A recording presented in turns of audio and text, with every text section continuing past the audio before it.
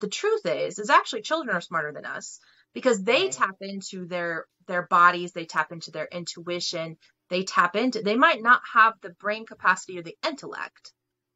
So, and when I say this, right, a child is not necessarily going to know not to put their hand on a hot burner. Mm-hmm. So it's not the intellect. It's not the intellect. We get to help build that. We get to help them build that.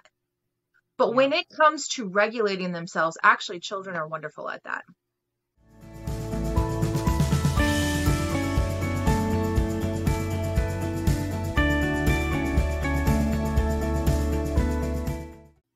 We're excited to have you. So everybody, welcome back to Parenting on Purpose. I have such a gift for you guys today. I have Miss Nina Wilson, a licensed therapist specializing in helping kids regulate their emotions and also abundance. So this is such a special, near and dear topic to my own heart as I'm raising my children. And I'm just really excited to spend some time with you today.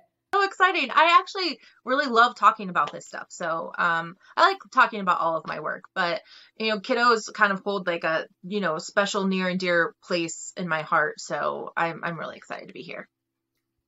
I've heard over years that that parenting is the highest calling. Motherhood, fatherhood is the highest calling. And then you don't really understand that until you're like in the throes of it and you really lose yourself in the throes of parenthood. And now you have people looking at you as an example, and you basically have to figure that out for yourself and then be a role model to somebody else. And it really is a spiritual path. At least I find it to be, where you have to be so cognizant of yourself in order for you to grow so your children have the proper nourishment energetically and physically so that they can thrive and grow. So the whole purpose of us being here is to give our parents the stuff they don't teach you in school to help you with those tools so that you can really show up, be present as a parent, and really enjoy that journey because it's such an unfoldment. So when I find beautiful souls like you who have specific tools for those toolkits, that's why I had to reach out to you and bring you on. So why don't you start by telling us where you're at in the world and then a little bit of background about yourself, and then we'll just get into it and play a little bit. Yeah. So I'm currently in Santa Fe, New Mexico. I kind of wanderlust a little bit, so who knows where I will be a year from now, but right now, Santa Fe is absolutely gorgeous. It has been completely magical for me, and so I just adore it. I absolutely adore it. I'm really excited to be here. It's a beautiful place. Very, very cool. Like sky connection. It's awesome. It's gorgeous. I mean, every single day is gorgeous. It's been snowing lately. Gorgeous. Wow. The sky is the clearest I've ever seen. Yeah, it's amazing. A little bit about my background though. I decided when I was very young that I wanted to be a therapist. And when I was in undergraduate college, I actually had a dual major in therapy, but also family studies, because family units were so, at the time, very interesting to me. I was like, I love human behavior, but how these humans interact together and how it's different with families than it is like with friends or whatever else was just really fascinating. And at the time, honestly, I was doing some of my own healing around my own family stuff. So it really kind of made sense for sure. Then, as I was telling you earlier, when you get your bachelor's in counseling or therapy or psychology, you really can't do anything with that. You can't become a therapist until you get your master's. So you just social work, which is pretty much all families, children, So I did, work with a women's shelter, saw a lot of children there, and single women, trying to leave domestically violent situations with their children and those dynamics. I worked there for 10 years. Then I worked in the social welfare system for several years. And then I worked in a level 3 school. Level 3 schools, for those that don't understand, are schools where when your child gets kicked out of daycare or school because of their bad behavior, they still have to go to school. So level 3 schools are set up, they're actually set up to be more therapeutic. So we actually help with the behaviors, and there was a whole therapy side, and then there's the school side, and it's very Wow. intertwined and intermingled. So all day long, we're helping these kiddos through school, but we're also helping them, all of the ones in our school had a trauma diagnosis. What age are they? And are they different? Like different level 3 schools do different ages, or like what was the age group that you were focusing on? It really depends on the school, and it also depends on the state and the district and all of that stuff too. The Got it. ones, I mean, literally we had, 18 months, I think, was the youngest that we had in our level 3 Oh school. my gosh. So if you can imagine an 18-month-old getting kicked out of daycare because of their bad behavior, like, Wow. and then it went all the way up to, we were able to have all the way up to, I think, 16. I don't know that we ever had anybody that old though. 15 though, for sure. Okay. So I that's a don't range. know Like what in happened itself, that's a lot. at 17, right? Like, Okay. I don't know why that age was left out, because in Nebraska you have to be 19 to be an adult. Got it. So, and this Okay. was in Nebraska. So yeah, very Okay, so interesting. cool. So thank you for that clarification. So that gave you quite a lens between the women's shelter, the level 3 school, the social work. So with your good thing you had a proclivity toward families, because life definitely geared you that way. I think it saw in you a skill set and said, all right, sister, here you go. Yeah, for sure. And so then it birthed your therapy business and practice. And that's awesome. So if you don't mind, give us a little bit about like what you've learned in that time, especially pertaining to parents. Like what are some of the things that you saw, and as you culminate those experiences, what are some of like the recurring themes that led you to write the course that you wrote in the books? Yeah. So another thing that all of those populations had in common was trauma. So I'm a licensed therapist. I'm licensed in 3 states. My expertise is trauma, suicidal ideation, which is actually really high among kiddos, and psychedelic integration. So those are the things, like those are my expertise. When I was living in Nebraska and I was working with this level 3 school, I also had my private practice. And one of the things that I really realized about trauma is that you can't talk your way out of trauma, and you definitely can't medicate your way out of trauma. The other part of that is that my office was right across the street from a military base. So you can also throw in that population of parents and children, and it is a completely different culture than anything else. So, and then obviously its own types of trauma, right?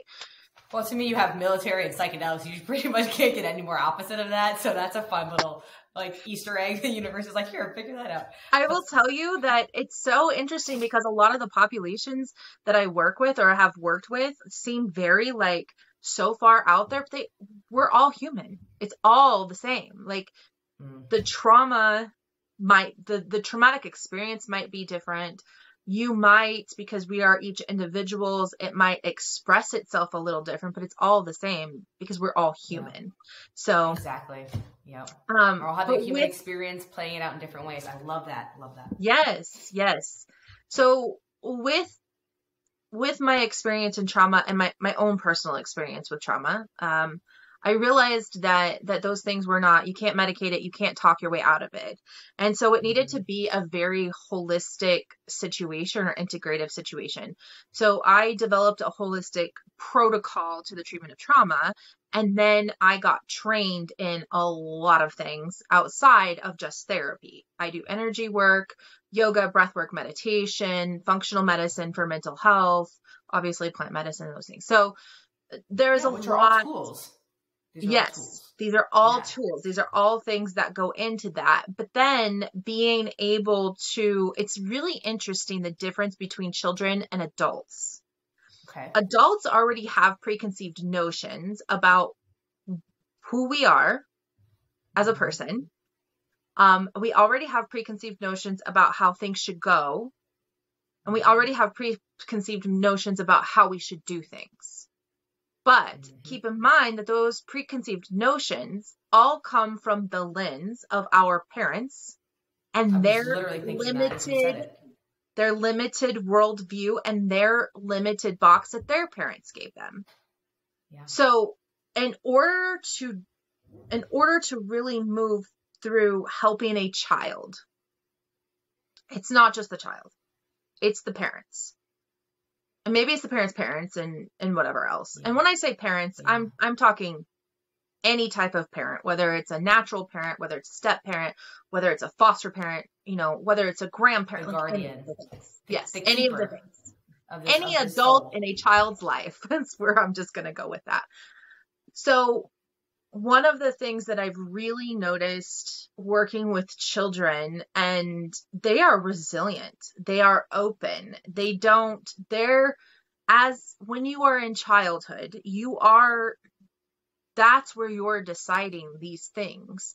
So if you put them in a box, they're going to try to stay in that box. But if you, as an adult, are open, not only to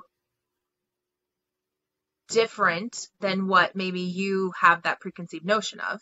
So doing your own inner work is going to be like the number one way to help your children, but also being open to learning from your children. There's a lot of times where parents would come in and either they were not in a space to do their own work and they just wanted me to fix their children. And I'm a very blunt therapist. So I'm like, look, good. That's your stuff. You're going to have to work on yourself and your environment, or your child is never going to change no matter what I do with them in therapy. Right? So the other part of that, though, is, and you and I were kind of talking about that before we started recording, is that children are phenomenal beings. The wisdom, insane. But we think because we're older, we have more experience, we have education, that we are smarter than our children. But the truth is actually children are smarter than us because they tap into their bodies, they tap into their intuition, they might not have the brain capacity or the intellect. So, and when I say this, right, a child is not necessarily going to know not to put their hand on a hot burner.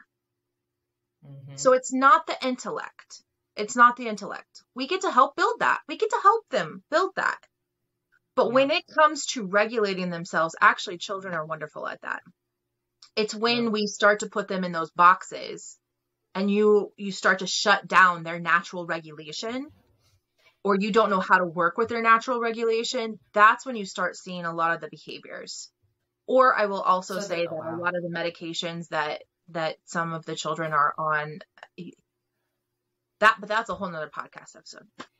Like there's so much to unpack here. The other thing is that a lot of the bad behavior that we deem bad behavior is actually kids just trying to regulate themselves. And we're saying that this is bad, this is wrong, this is negative because A, we don't know, we don't understand it. 2, we don't want to deal with loud noises. We don't want to deal with flailing bodies. We feel like kids should, and adults, we feel like kids and adults should all just be calm and silent all the time. And that is not, we're animals. This is not how we were created. Wow. So that's, I think, the other part. All they're doing is responding to their environment. They're responding to stimulus and they're responding to energetic buildup in their bodies. That's all it is. And so once you learn what that looks like and you learn how, as a parent, once you as a parent learn what that looks like and how to manage that, then I'll tell you that they kind of regulate themselves. But this is outside of the box for some parents, and I'm very aware of that. And that's okay, because you know what? You only know what your parents knew, and they only knew what their parents knew, and they only knew. So if you didn't have, if we're not expanding down the line here, then, this might make you very, very uncomfortable, like what I'm talking about or how I'm saying this. But it works. But I like that, because triggering to me, and this past few years has been all about triggering and polarization in the media, but it makes you think. And I think that's the whole point of this is next level. It's like the grocery shopping experience. It might not be for you today. Maybe it is, but it's just the exposure. from what I glean from what you're saying is a lot of people have to go through a very traumatic experience to start learning these lessons. If we can help that learning curve and just expose someone to the idea, as triggering or not as that is, I'm okay with that. Yeah. To me, that's a beautiful way to expose them. So from your experience then, what are some of the tools? You said when parents learn how to understand and manage that regulation of energy, then, it's better, it's easier for them to allow their children to be who they are. What are some of those ways that kids regulate that energy, move that energy? And what are some of the tools that you help your parents with that? Right. So first and foremost is really working on emotional intelligence. Now, I'm going to tell you, I work with adults and a lot of them. I have a very full practice. I work with a lot of adults. I cannot even tell you how many adults come into therapy and they are like struggling to manage their emotions, which I'm going to say is another topic about being able to manage your emotions. They're struggling to regulate themselves. They're struggling to work with their emotions. And it's because they only know like 5 of them. They only know anger and sadness and happiness and overwhelm and maybe like 1 or 2 others. So the first thing to do is to first understand emotions yourself. There are these amazing emotion playing cards that you can get on Amazon. I love them. I love them in my office, and I use them more with adults than I do with kids. Right? And it has the expression on their face, and then we get to learn not only that there are different emotions, but when I look at you and I say overwhelm, tap into your body and see what your body feels like.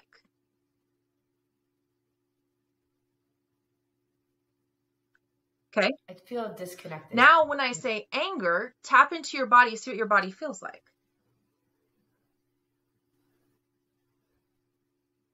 Okay. Lost me again. And that, boys and girls, is where we lost the incredible soul sister, Nina. She's off in the desert somewhere having an amazing time. I have no idea what happened because during the podcast, I heard her perfectly for the next 40 minutes and it was incredible. So this life requires flexibility. I will definitely have her back on the show again because she was awesome. But I still am going to post this because I think her message is incredible and I learned a ton. What she did share over the next 40 minutes, I definitely won't do as much justice, but it was basically with her adult clients. She starts by helping them really understand their emotions and how they feel in their body. And a lot of times we'll feel one emotion and we label it something else. So she goes through with different tools and cards and what people usually break down or, push down into 1 or 2 emotions. She helps them really understand and feel the difference between those. Once they can see them in themselves, it's really easily applicable in their families and for their children. So that's one of the things that she does that I just loved. Another incredible golden nugget that came from this podcast was letting your kids self-regulate their emotions, whether that's like crying or screaming or lashing out, whatever that looks like, obviously helping them be in a safe place to do that and allowing it. And then also modeling that behavior. Obviously, I'm not saying get on, aisle 7 of the floor, with the Wheaties and just start kicking it in the grocery store. But if you really are feeling emotionally charged, like showing your children healthy ways to discharge those emotions, whether that's crying, whether that's, she's a big proponent of shaking. I know in a lot of African tribes, they all huddle together and they shake as a common practice just to help move and like regulate the energy. That's what she gives as an example, or even just being in the car with them and screaming with them at the top of their lungs and doing it with the intention of like getting out all the energy that's bothering you and then moving on and now setting positive intentions for the next interaction in space. So it was a beautiful podcast. She's incredible soul, so knowledgeable for being so young. I can just feel the years and like decades of experience. And she just has such a great heart about her. So Nina, we love you, girl. This was awesome. Despite the technical glitches, your message is absolutely incredible and we'll absolutely share it. And we look forward to having you back on the podcast. And for our parents, thank you for being here. As always, stay beautiful and stay inspired. We'll see you guys next time.